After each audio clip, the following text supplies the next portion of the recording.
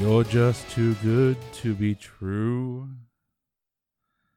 Can't take my eyes off of this boozy bracketology romantic comedy bracket. You're damn right. It's February. It is the month of love, and what's not to love? When we had an awesome episode like we did in episode number 1, we are here with our second quadrant of the round of 64, and we are here with our panelists who have somehow decided to watch 64 romantic comedy films and then come here and argue about them because we have nothing else to do.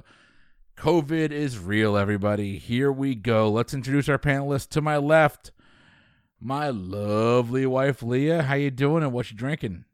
I'm doing great. After our last round of the bracket, I was inspired and wanted to bring with me a glass of wine for this region of the podcast.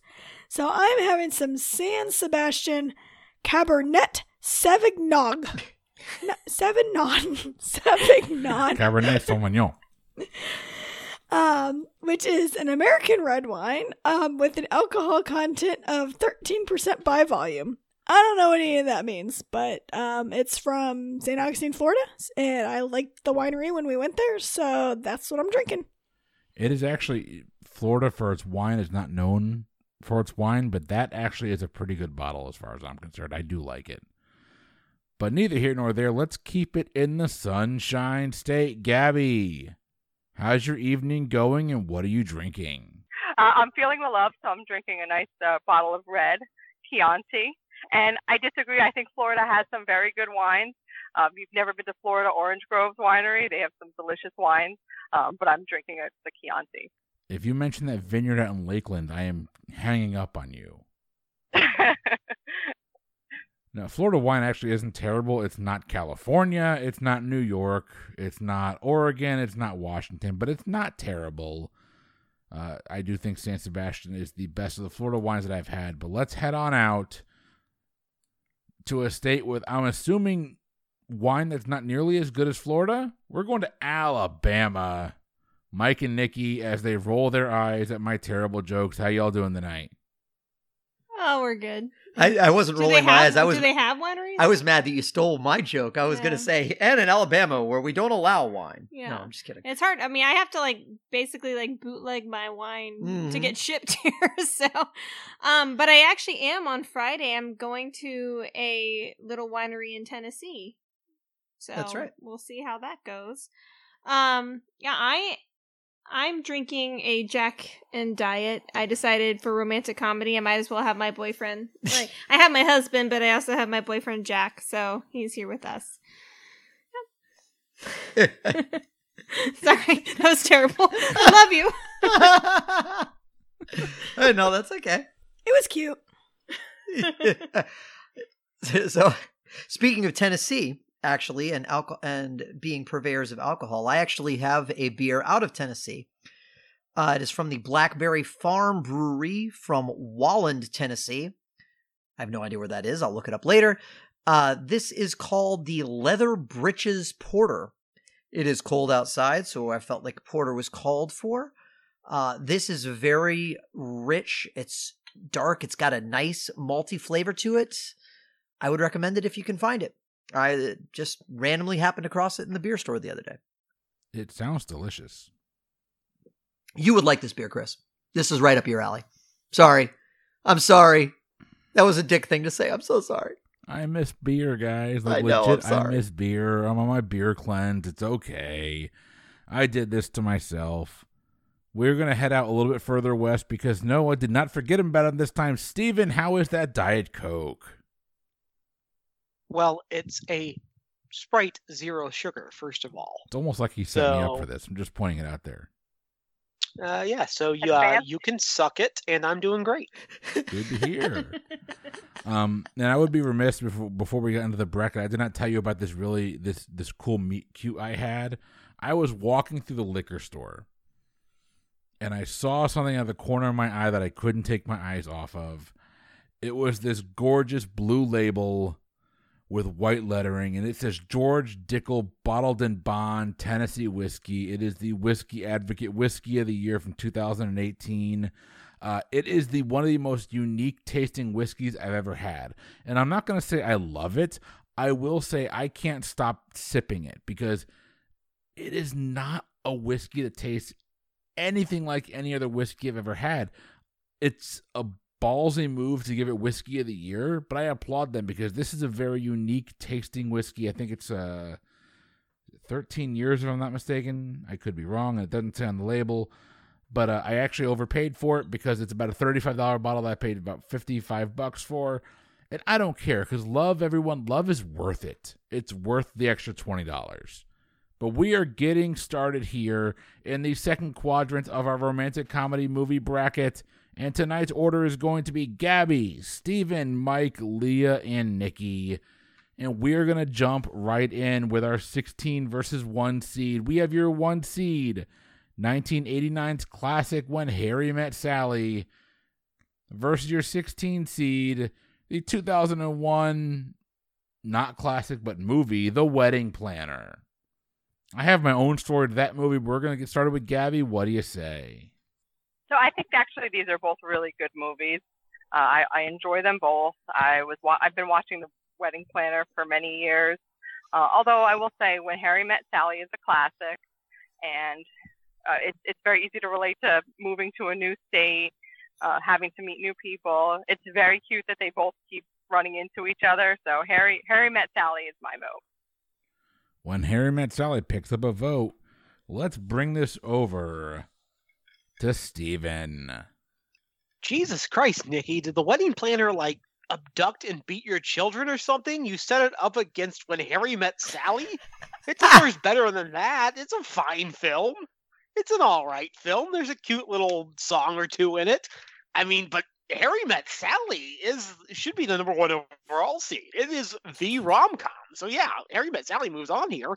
No Fault of the Wedding Singer. It's just bad matchup for it. Jesus. Well, Steven has given his profession to his love for The Wedding Planner while voting against it. When Harry Met Sally's got a 2-0 lead. Mike, what do you say? Yeah, no, I'm sorry.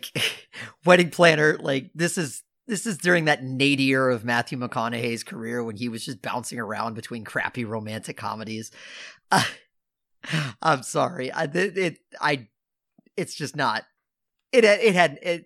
Steven's right. It had no chance against When Harry Met Sally anyway. But to me, I think it's actually perfectly seated as a 16 seed. It's just entertaining enough that you're not gonna go away hating it. But it's unmemorable. It's unremarkable. We're gonna talk a lot more about When Harry Met Sally, which is a phenomenal movie later. Moving on. Well, Mike has no failure to launch. Leah, what do you think? Well, I'm not allowed to talk about The Wedding Planner in my house because my husband saw that movie with his ex in high school. So I'm just going to pretend that he's not on this podcast with me right now. I think The Wedding Planner is actually a really cute movie. Matthew McConaughey was very charming, and yes, I get it, he was engaged at the time, so you were not supposed to root for him and J-Lo to get together. But from that first meet cute, when he saves her life, you just throw your morals aside and you root for them to get together. I actually find Billy Crystal not charming in the slightest bit, which I'm just going to go ahead and predict that I'm going to be in that minority for the rest of this bracket, feeling that way. So, and especially in When Harry Met Sally, I just don't find him charming at all. So my vote's going to be for the one that I would watch again, and that's going to be The Wedding Planner with cutie Matthew McConaughey and a young, adorable Alex Karev. Okay, Leah knows more about that movie than anything else I've ever seen. I will say this, I have never rooted for a dumpster more than watching The Wedding Planner. But When Harry Met Sally, The Wedding Planner, it's still going, and we're going to bring it over to Nikki. It's a competition still? No. Oh. No, it's not a competition anymore. It wasn't a competition when it started.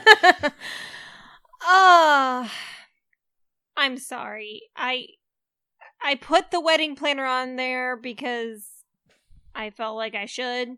I hate The Wedding Planner. I absolutely despise that movie. I don't get it. I don't get anything about it. J-Lo and Matthew McConaughey have absolutely zero chemistry. I just don't get that movie.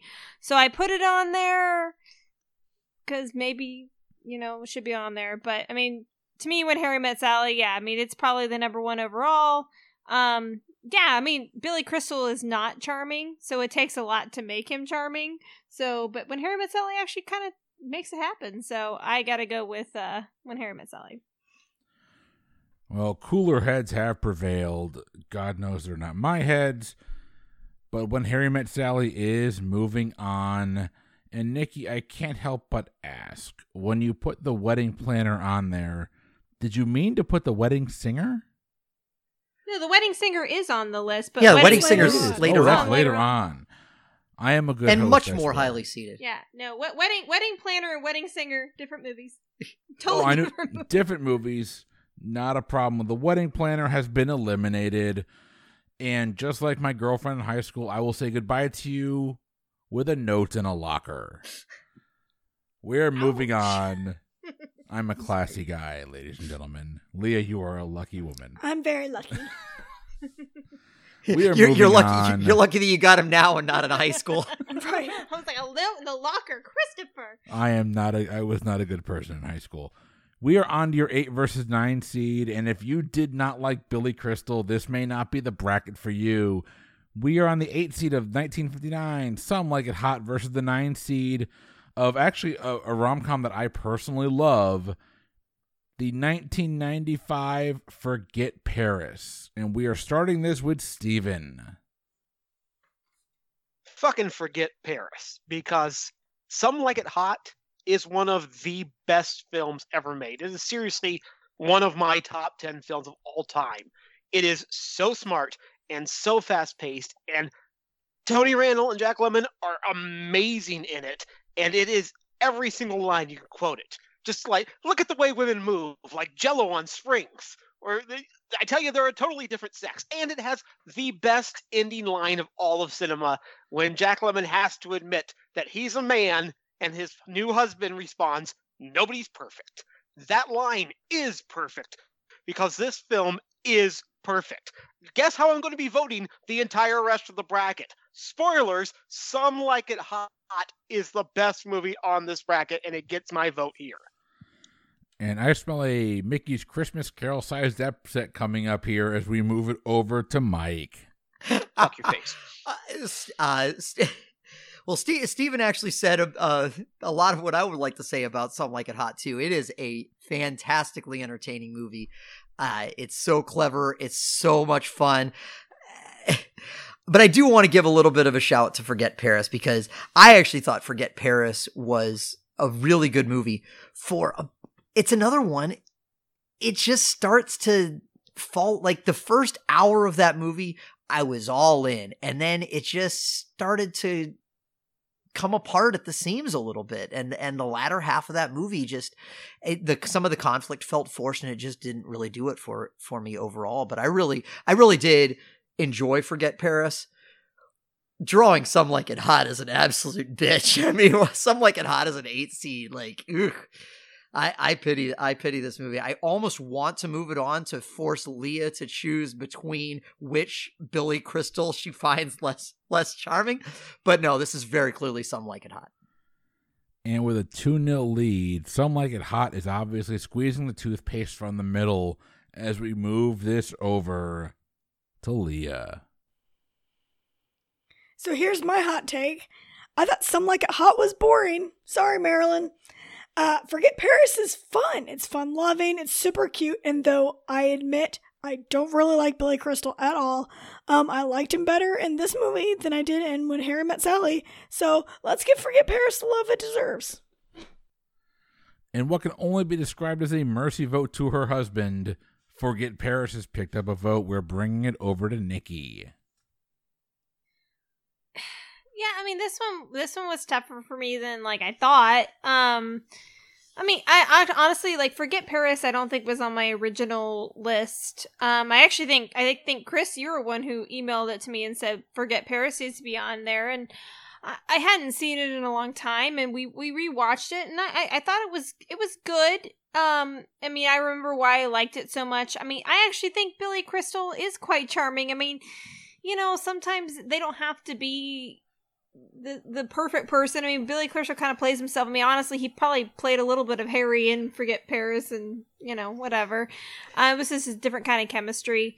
Some Like It Hot. I really like that movie. I don't know if I'm as gung-ho about it as Mike and Steven are. I really like it. But to me, it does breathe a little bit more comedy to me. I mean, yes, there is the romantic comedy aspect, but it's just not quite as the formulaic. I mean, again, I'm basing it on a formula. It's a little bit different. But overall, yes, I think you have to give it to Some Like It Hot versus these two films. So, yes, Some Like It Hot. And with that, Some Like It Hot is moving on to the round of 32. But, Gabby, I do want to hear your thoughts. So I saw these movies both for the first time for this bracket. Some Like It Hot was cute. Marilyn did fabulous. There were some iconic lines. Nobody was perfect. Steven actually was hysterical. It was a great part of that movie. I really loved it. But I will say I got the warm and fuzzies from Forget Paris. Billy Crystal doesn't have a charming bone in his body, but I think that's part of his charm. So my vote goes to Forget Paris, even though I know it's already gone. But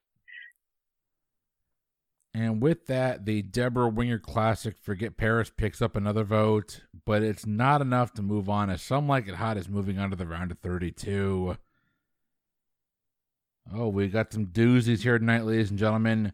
This next round will be started off by Mike, and Mike, you are choosing between the number 5 seed 2005's The 40-Year-Old Virgin versus the 12 seed 2007 Music and Lyrics.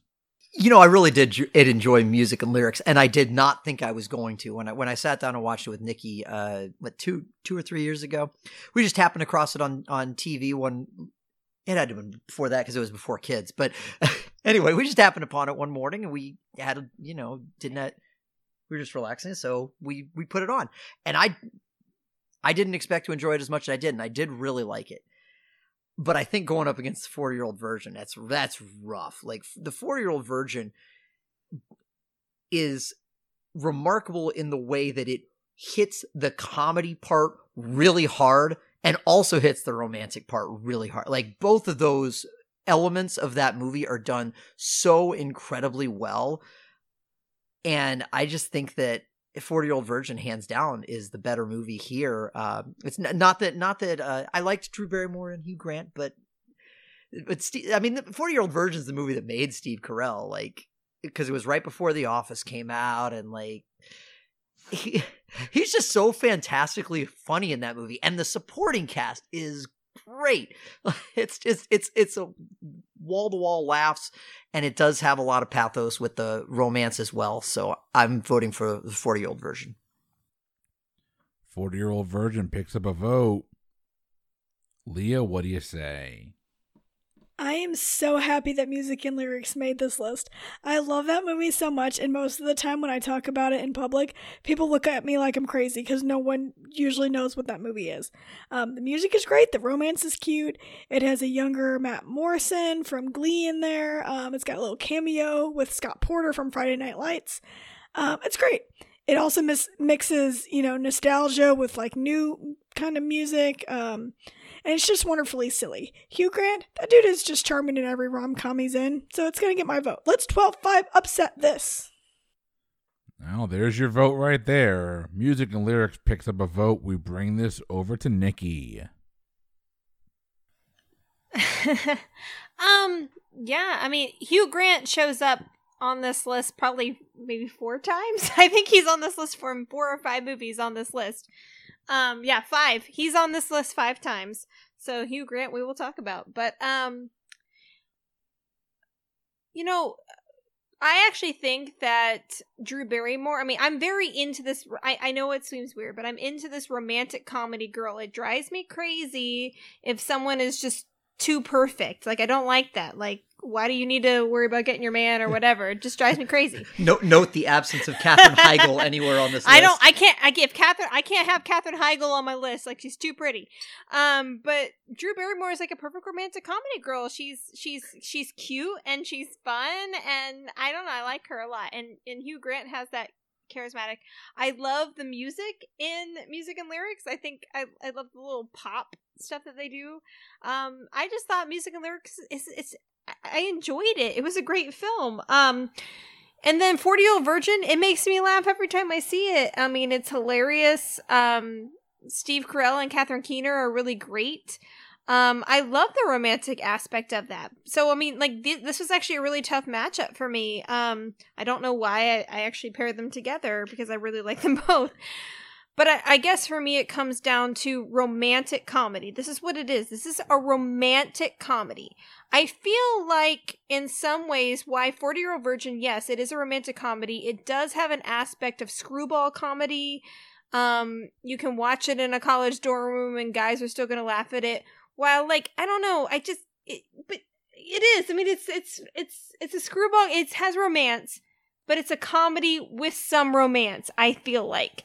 Music and Lyrics is a quintessential romantic comedy. I mean, it has the formula of that. So I feel like I'm going to have to go with Music and Lyrics on that, just because I think it's more of a romantic comedy than 40-Year-Old Virgin. 40-Year-Old Virgin is a wonderful comedy, but I think it's a comedy before it's a romantic comedy. Well, as I revisit my college years of all those times watching Music and Lyrics over and over again on repeat. Right. Oh. Sorry, that was a really bad analogy. It was all that came to my head at the time. We are bringing this over to Gabby. So I actually was surprised to like Music and Lyrics, because I'd never heard of it before, and it was my first time watching it. But I actually did think it was a really good movie. But against 40-Year-Old Virgin, sorry, Leah, 40-Year-Old Virgin's gonna move on. That's a hysterical movie, and he's a 40-Year-Old Virgin, so sorry, it's over. Ladies and gentlemen, we Fair. have our first 2-2 tie. Does anyone want to lodge their round of 64 buzzer beater on this matchup before we bring it over to Steven to cast the deciding vote? I don't believe Steven's opinion is probably that malleable on this Yeah, I one. was so- gonna say, I think we all Steven's going know to go how with he's what he gonna wants go. to. Well, Steven, I am waiting anxiously like Elizabeth Banks in a bathtub. Tell me what your pick is. It's going to be the 40-Year-Old Virgin. Because Music and Lyrics is such a paint-by-numbers, check-the-box formula script. There's nothing original, new, interesting, exciting about it. There's chemistry between the leads, and that's the best you can say, but there's nothing there that sticks with you. 40-Year-Old Virgin, you're at least going to remember something from it. So, 40-Year-Old Virgin moves on. And the 40-Year-Old Virgin does move on. And Nikki, props for Catherine Keener. I am a big Catherine Keener fan, and the fact that anyone actually knows her name on this show is awesome. But we are moving on here, and we are moving on to our 4 seed of Pretty Woman taking on the 13 seed. Ironically, the 13th seed is 13 going on 30. And we are starting this off with my lovely wife, Leah. What do you think? So I don't think I'm as passionate about either of these movies as most of my peers are. I will tell you that I've seen the first 10 minutes of Pretty Woman and the last 10 minutes of Pretty Woman several times. I couldn't tell you anything that happens in the middle of the movie except that maybe she takes a bubble bath and maybe there's a situation in a department store where people are degrading to her. I really don't know. 13 Going on 30 has some really bad acting from Jennifer Garner and Mark Ruffalo, who I both love really in anything else, but this movie is just ridiculous and silly. But to me, I'll take ridiculous and silly over Pretty Woman. It's more enjoyable for me to watch, so 13 Going on 30 is going to get my vote. Oh, and Hulk smash. All right, we are moving on. Nikki, what do you think? Yeah, so we actually rewatched 13 Going on 30 last night, because, I mean, I had seen it, but it had been so long. And it's fun. I mean, I think it's a fun little movie. I mean, I don't think it's gonna win any awards. I mean, yeah, the acting was a little whatever, but I mean, I thought Jennifer Gardner was pleasant in it for what the script was. I mean, she acted kind of like a 13-year-old. I mean, so I think it was a fun movie. Pretty Woman, it's so weird because my father is this like burly Southern dude, like, who sits there and drinks beer all the time, and it's just like, I mean, the man's man. That man will watch Pretty Woman every day of the week, no matter what time it is. It's his favorite movie of all time, and he will tell you without shame that it is his favorite movie of all time. He loves it. He just, I mean, like, he literally tears up when he watches that movie. So I guess it's kind of a nostalgia movie for me. I think that Richard Gere and Julia Roberts have amazing chemistry, and when it comes to rom-coms, you need great chemistry. They had way better chemistry than Mark Ruffalo and Jennifer Gardner. I think that Pretty Woman is pretty smart. It's funny, it's entertaining, so I have to go with Pretty Woman on this one. All right, Pretty Woman has evened it up. It is 1-1. Gabby, pray tell, what is your opinion? So 13 going on 30 was okay. For me, it wasn't particularly memorable. And actually, I had only seen Pretty Woman recently. I had seen bits and pieces all through over time, but seeing the full movie, I really think that was an amazing movie. Watching the shopping scene, I told my husband he needs to take me shopping, but Pretty Woman is going to be my vote. Pretty Woman is taking a 2-1 lead. And it's about damn time we get a man's opinion. Steven, what do you say? So here's the idea.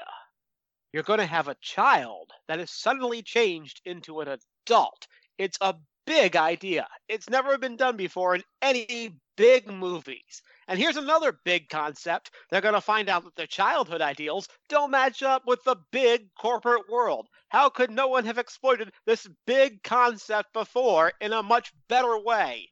No, Pretty Woman all the way. I don't need rip-off big with a stupid, nonsensical, and as has been said before, chemistry-less, like, rom-com twist romance that does not pay off in any significant way that I care about. No. It ends here. Other than the fact that it introduced me to the gum candy thing, the Razzies, whatever it's called, nothing good in 13 going on 30. Pretty Woman all the way. And Penny Marshall has given Steven a rousing round of applause and a standing ovation as we bring it over to Mike.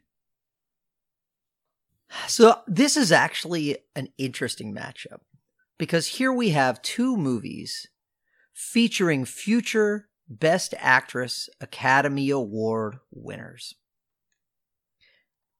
You have Pretty Woman featuring, this is basically the movie that really put Julia Roberts on the map. Who would later win Academy Award about 10 years later for her role as Erin Brockovich. And then you have 13 going on 30, which, believe it or not, actually has Brie Larson in it as one of the 6 chicks. And that kind of, like, blew my, I didn't even notice her until I saw her in the credits. No, like Nikki said, we watched this last night, so that was kind of fresh in my head, and I just thought that was kind of a cool random little factoid. This is definitely Pretty Woman. 13 going on 30, I was entertained.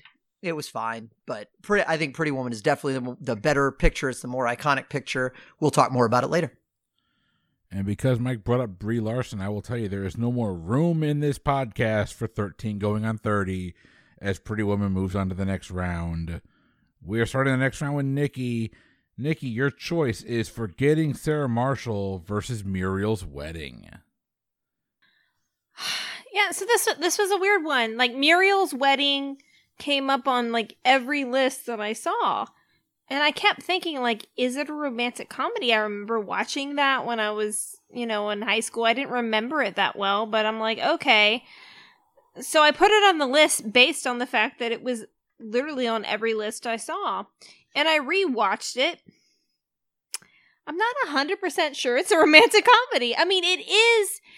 I mean, how do you find romantic comedy? Is a romantic comedy a romance between a man and a woman? I mean there is, or men and men, women and women. I mean, is it a romance based on, like, a love aspect? Or is it a romance based on a friendship? I mean, there's some things. And we have a couple of movies on there that, what is the romance? The romance in Muriel's Wedding is between her and her friend. I mean, they have romance as far as they're each other's soulmates. They're the ones who found each other in this crazy, weird world. Muriel is a great character in the sense that she's just so ridiculous. I mean, she's actually pretty horrible. I mean, Muriel is a horrible person. And she finds herself in all these crazy situations. And then you have Forgetting Sarah Marshall, which again it's sort of like bends the line of romantic comedy. I mean, it is a romantic comedy, but it's also just kind of straight comedy. And there's the Kristen Bell and Jason Segel, the whole thing. I mean, I don't know. It's kind of a weird movie. I wouldn't have been one I put on the list, but it was on every list that I saw. So I rewatched both of these movies. After watching them, I had to base it on what would I enjoy more watching again, because I just didn't love either one, I guess. So, but if I was going to sit and say I'm going to watch one, I think I would watch Forgetting Sarah Marshall over Muriel's Wedding again. So I'm going to vote for Forgetting Sarah Marshall. And one vote for the awkward Jason Segel nudity scene as we move this over. Gabby. Honestly, they're both good. My favorite is Forgetting Sarah Marshall. I've been to that resort in Hawaii where they filmed it. It's beautiful. The movie's actually hysterical. The new boyfriend is a douche, and it's funny watching that. So Forgetting Sarah Marshall, I'd watch it over and over again. A commanding 2-0 lead for Forgetting Sarah Marshall as Muriel's Wedding is being unattended so far. Steven, are you going to RSVP yes? Here's a quick list of romantic comedies not featured on this list I would rather vote on than either of these movies. Houseboat, Bringing Up Baby, Man's Favorite Sport, Pillow Talk, Here's to Love, My Favorite Wife. All of these much better than either of these two choices. Which one is going to keep the debate going? I believe it's 2 right now to Forgetting Sarah Marshall. I'll just vote for Muriel's Wedding to keep it interesting. Now, Steven obviously is not read ahead in this bracket. Pillow Talk will be covered here in about 2 picks. But neither here nor there. Muriel's Wedding picks up a vote, I guess. As maybe we were having a... I'm not even going to make that joke. You know what? Let's just go right to Mike. Damn, I kind of want you to make that joke. No, excuse me. Nikki said a lot of what I was going to say as far as Muriel's Wedding and how the only really romantic aspect is really between her and her. It's not even a romantic aspect, but the key relationship in Muriel's Wedding is clearly between her and her friend. And her and her friend are the ones that they have the tension and they get separated largely because, as Nikki said, Muriel's a horrible person. But then they accept each other at the end and they get back together and it's great. And there's that triumphant moment at the end. I enjoyed Muriel's Wedding a lot. Forgetting Sarah Marshall is just, I liked it. I just really like the hell out of this movie. I mean, yes, as Chris alluded to, it's definitely a little too much Jason Segel's penis in that movie, but it's hilarious when it happens. So it's like it doesn't really bother you too much. And like, oh my gosh, I don't know if Mila Kunis has ever. I mean, she's a beautiful woman. Don't get me wrong, but I don't know if she's ever been more like I've ever felt more drawn to her than this movie. Like, she's just great. She's charming. And I love the scene when they're having the competing sex between the walls. Like, there's a lot of funny things in Forgetting Sarah Marshall. I think overall it's both the better comedy and the better romantic comedy. So moving on. Forgetting Sarah Marshall picks up its third and deciding vote. Don't let that deter you, Leah, though. Tell me how you really feel. I don't like either of these movies, so I'm glad that it doesn't come down to me, so my vote really doesn't matter, and I have nothing really to contribute to either one, except that I don't really want to watch either one again. I don't like Jason Segel. I know. I like Rachel Griffiths, and she's in the Muriel's Wedding movie, but I don't like what everyone said, like, Muriel is horrible, so it's like, I'm not going to sit there and watch a horrible person do things and sabotage her life and stuff like that. So I'm just gonna give a vote to Forgetting Sarah Marshall because I feel like maybe Chris liked that movie, my husband, Yeah, Chris maybe. did like that movie, and Chris has an unhealthy crush on Kristen Bell, so we're not Okay, gonna, sure. we're not gonna Then go too yeah. far there. For you, babe, I will vote for Forgetting Sarah Marshall. You're welcome. So I think, for me at least, Muriel's Wedding is the first movie I remember Toni Collette being in. I can't really remember her being in much before that. So I actually do like Toni Collette. I think she's a phenomenal actress. But unfortunately, that movie is not moving on us. Forgetting Sarah Marshall has a 4-1 win. We are bringing this back. Gabby, you're starting us off here. The 3 seed, the classic Sleepless in Seattle, versus the modern romance film, the 14 seed, The Proposal. I'm really torn about these two. I've seen Sleepless Seattle prior to this, and The Proposal I just watched recently. I will say, though, The Proposal was cute. The scenery was gorgeous. It was filmed in Alaska, and actually now I kind of want to go to Alaska, so I'm going to vote for The Proposal. Wow. Sleepless in Seattle has gone down early. They are down 1-0, and the whole press box is a chatter with what this could mean if the most popular, arguably the most popular Meg Ryan, Tom Hanks film, This Side of Joe versus the Volcano, it's losing already. And Steven, what do you say?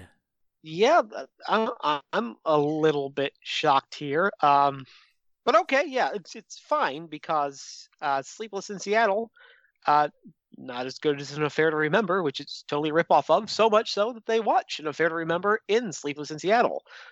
That being said, An Affair to Remember knockoff is better than the alternative here. So I'm absolutely going to go with Sleepless in Seattle over The Proposal.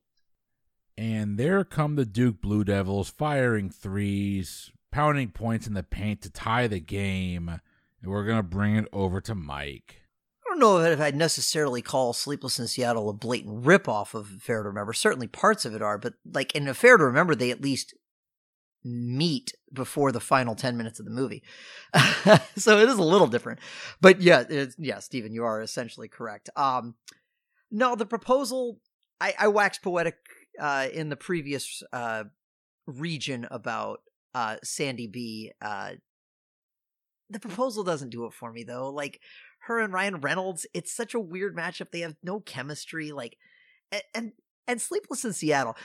There's a lot of things I love about Sleepless in Seattle, and I have a strong suspicion I'll be talking more about it later. So I'll just touch on one. Like, one of the romantic comedy tropes is when the woman is with like one guy and she leaves him for the other guy, but they always have to make the guy that she's already with an asshole to make it better.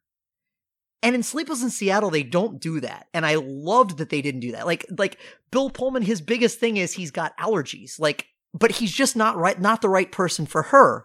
And they both kind of recognize it, and he like wishes her well. And like, there's something to be said about that. That's just one of the many things that I really enjoy about Sleepless in Seattle. I definitely think this is Sleepless in Seattle winning this one. It's funny how Mike feels that way in Sleepless in Seattle, but when it comes up in Sweet Home Alabama, nothing gets mentioned. Neither here nor there. Leah, what do you say?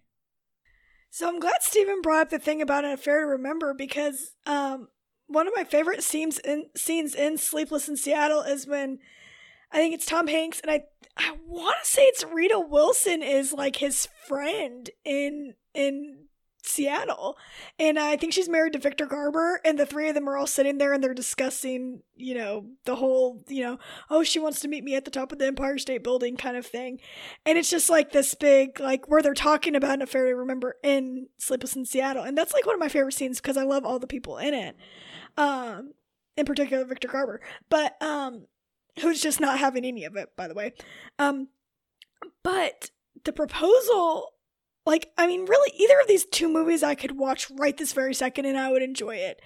The Proposal, I mean, I think that it's got Ryan Reynolds as his most attractive self, unless we're counting X-Men Origins Wolverine as a cute version of Deadpool. But I know how everyone feels about that, so I'll just keep moving on. I love Sandy B and everything that she does.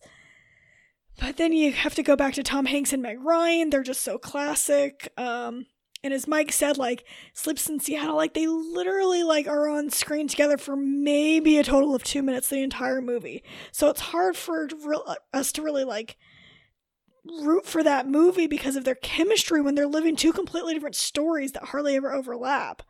I don't know. I don't think it's going to matter, but I think for this one, I'm going to go with The Proposal, just because you get to see the romantic chemistry of the actors more throughout the whole film.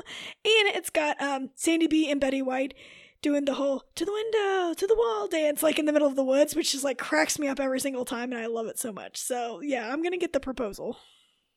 But for the record, I love both movies. I just want to throw that out there. It's like Sophie's Choice. Now, Leah made the tough decision there, and by tough decision I mean she's leaving this on Nikki's shoulders. So it is a 2-2 tie, Sleepless in Seattle versus The Proposal. And it's that time of the night where I have to ask, does anybody want to use a buzzer beater to try and sway Nikki and her Jack Daniels sipping ways?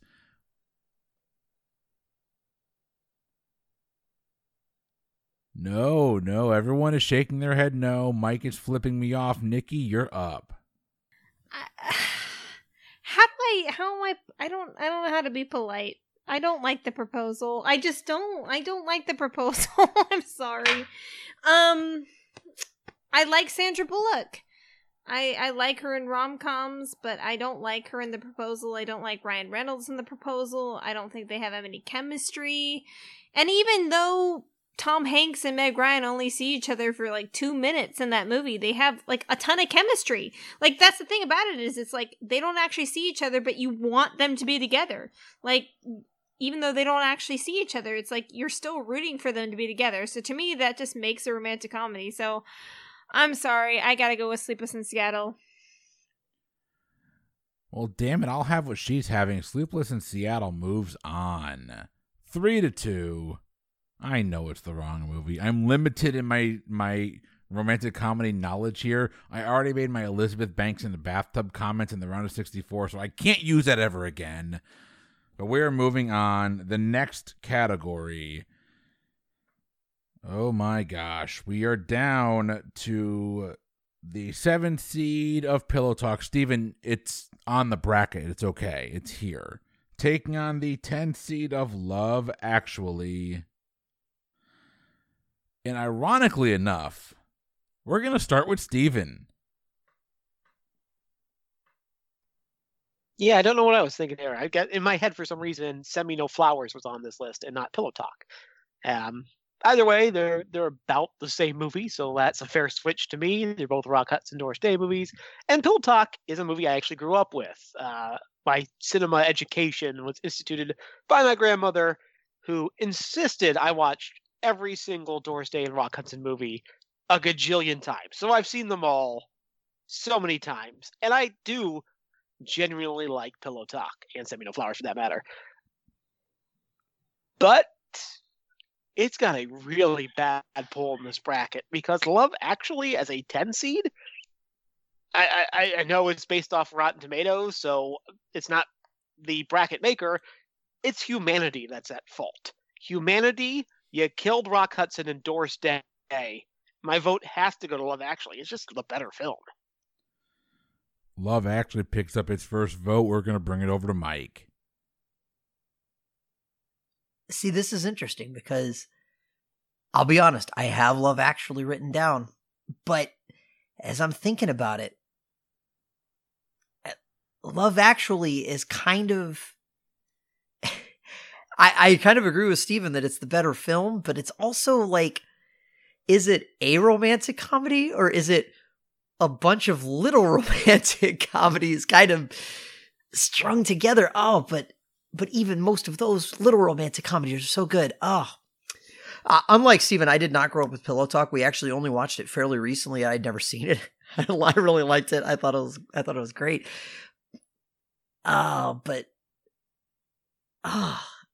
I'm kind of with Steven. I think Love Actually is the better film, and I just think that I just think it makes, I don't know if it makes me I don't know if it makes me laugh harder, but it like in terms of some of the romantic conflicts of the movie, it makes me feel a little more. So I'm gonna give my vote to Love Actually as well. 2-0, a Love Actually lead. We're gonna bring this over to Leah. I am so glad I have more time to talk about my love for Love Actually. It's going to get my vote, and this is why. It's got all the lovey-dovey storylines, and they're all great for different things.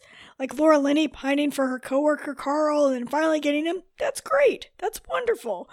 We won't talk about what happens after they hook up or during their hookup, but still, wonderful. Colin Firth falling in love with a woman who doesn't even speak his language, and it's showing that the lengths that the two of them go to connect with each other, that's wonderful. The little boy running through the airport to have his moment with the girl that's moving away, that's just wonderful. The Prime Minister going door to door trying to find his chubby, air quotes, former employee to tell her how he feels. It's wonderful. The movie's just wonderful, and I love every single second of these cute romantic storylines.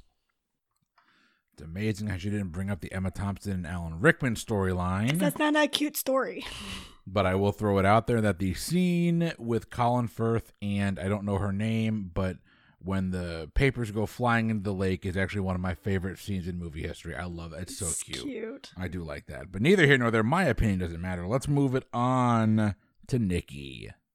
Well, I think Love Actually has already won, right? Love Actually is already moving on. Yes. Okay. Sorry. No, it just means I can be honest. No, I mean, Love Actually was in our holiday bracket, and I've tried. I've watched it several times. Everybody just loves this movie, and I've tried so hard to love this movie. And I actually, I don't hate it. I don't dislike it. I could watch it. It's just too many stories going on. And honestly, to me, the best stories in that movie are the dramatic stories, are the ones that are depressing, but that's where the best acting is. That's where my heart strings go. As far as the romantic comedy aspects go, I don't really feel like those are the best storylines of Love Actually. Pillow Talk is amazing. It is one of the best romantic comedies out there. I mean, Rock Hudson, Doris Day, they've done a lot, but Pillow Talk is quintessential. I mean, it's hilarious. The two of them together are hilarious. I've watched Pillow Talk 1,000,000 times. I just think it's a great romantic comedy. So my vote will go to Pillow Talk. I'm sorry, Love Actually. Well, Christmas may be all around, but it's not in Nikki's world right now. As we move on, a 3-1 lead for Love Actually. It's definitely going to the next round. But Gabby, what do you say? So I saw Pillow Talk for the first time recently, and have seen Love Actually 1,000 times. Pillow Talk surprised me. I actually really did like it. I had to Google what a party line was, and I don't often have to Google stuff during movies. But still, at the end of the day, Love Actually is an amazing movie. You feel all kinds of emotions when you're watching that, so that gets my vote. And I apologize. I was kind of going in and out. That's a vote for Love Actually? Yes. All right. Love Actually takes a 4-1 lead. And it is going to be our first upset of the night. As weird as it is to say a 10-7 upset is an upset, it's the first upset of the night, and we are down to our final vote. Are we going to go with your 2 seed, the 1934 classic It Happened One Night, or the 1995 film French Kiss? And we are starting, I believe, with Mike. So French Kiss is one of those movies that both Nikki and I, it wasn't on the first draft of the bracket, it didn't make it, but both of her and I had really fond memories of, and so we got it on the list. And it is a fun, I mean, we were talking about earlier, I think, about how often Hugh Grant appears on this list. I think Meg Ryan's given him a good run for his money. She appears 3 times in this region alone, but I think we both really like her as a romantic comedy female lead. She's great, and Kevin Kline is so entertaining in this movie. And It Happened One Night in the first round. I mean, my goodness, this is the original. It's I mean, yes, it's a screwball comedy, but it's still very much a romantic comedy.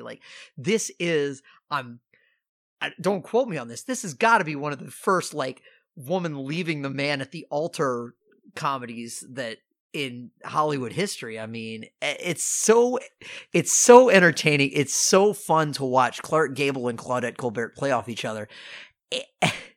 And I mean, to watch, I was telling Nikki we were watching this the other night, like to watch him chew on the carrot and realize that's where they got the inspiration from Bugs Bunny from. Like, there's so much in that movie that it has going for it. It still holds up so well to this day. It's so entertaining.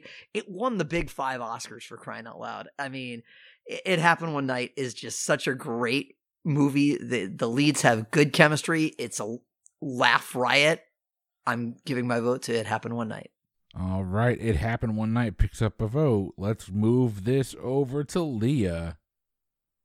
So I've seen a lot of scenes from French Kiss because this is one of my mom's favorite movies, but I have to vote against it. Sorry, Mom. I mean, she's not listening anyway, but still, sorry, Mom. I had to watch It Happened One Night for the first time because I was a communications major in college, and we had to watch a lot of old classic movies, and I didn't like most of them, but I loved It Happened One Night. And I remember writing my final paper for that class on the film.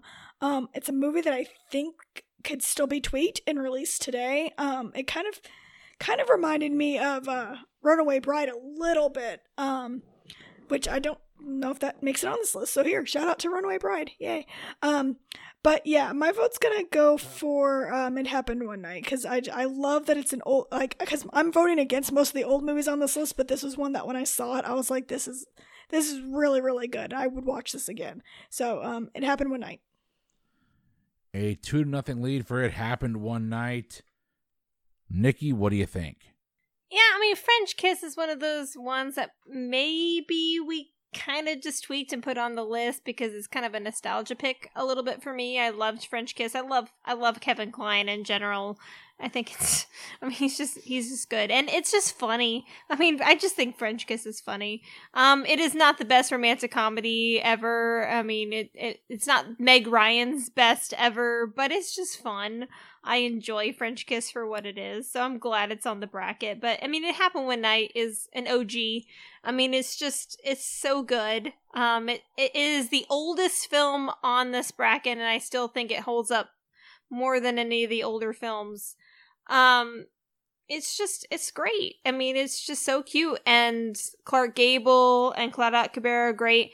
My only issue, again, with It Happened One Night, and again, it's just part of the old Hollywood. I want to see something at the end. I mean, they don't kiss, nothing. The walls of Jericho came down! But I want to see some interaction. I wanted him to be in the car or something at the end of the movie. They have very little literally the last 30 minutes of the movie, they don't even see each other, so that's a little hard. But other than that, I love It Happened One Night, so I'm going for It Happened One Night. Sorry, we've had this argument before. It Happened One Night picks up another vote. Gabby, what do you say? Honestly, for me, it's What Happened. It Happened One Night. I think it's a really cute movie. Girl meets guy. She hates him. At the end, she loves him. It's such a classic tale that it gets my vote. It is a classic tale that every woman on this podcast right now can relate to. Steven. That's for sure. Damn. Steven, what do you think? So whenever I encounter someone that tells me that there are no good films in black and white, one of the films I insist they watch is It Happened One Night. Because Leah's wrong about one thing. It doesn't need to be tweaked at all. It still hits. Every single beat of it is near perfection. It is hilarious. It is well paced. It is well shot. It really doesn't matter what it's up against, unless it was up against like a 1 seed or Some Like It Hot. It's one of the best films on this list. It's easily moving on here against French Kiss. Now, Steven, I would hope that 12 Angry Men is also on that list. In fact, it is. It better be. But It Happened One Night does pick up the sweep, the only sweep of the evening. Your round of 32 matchup coming out of the lower left-hand corner bracket is going to be When Harry Met Sally taking on Some Like It Hot. The 40-Year-Old Virgin versus Pretty Woman. Forgetting Sarah Marshall will take on Sleepless in Seattle.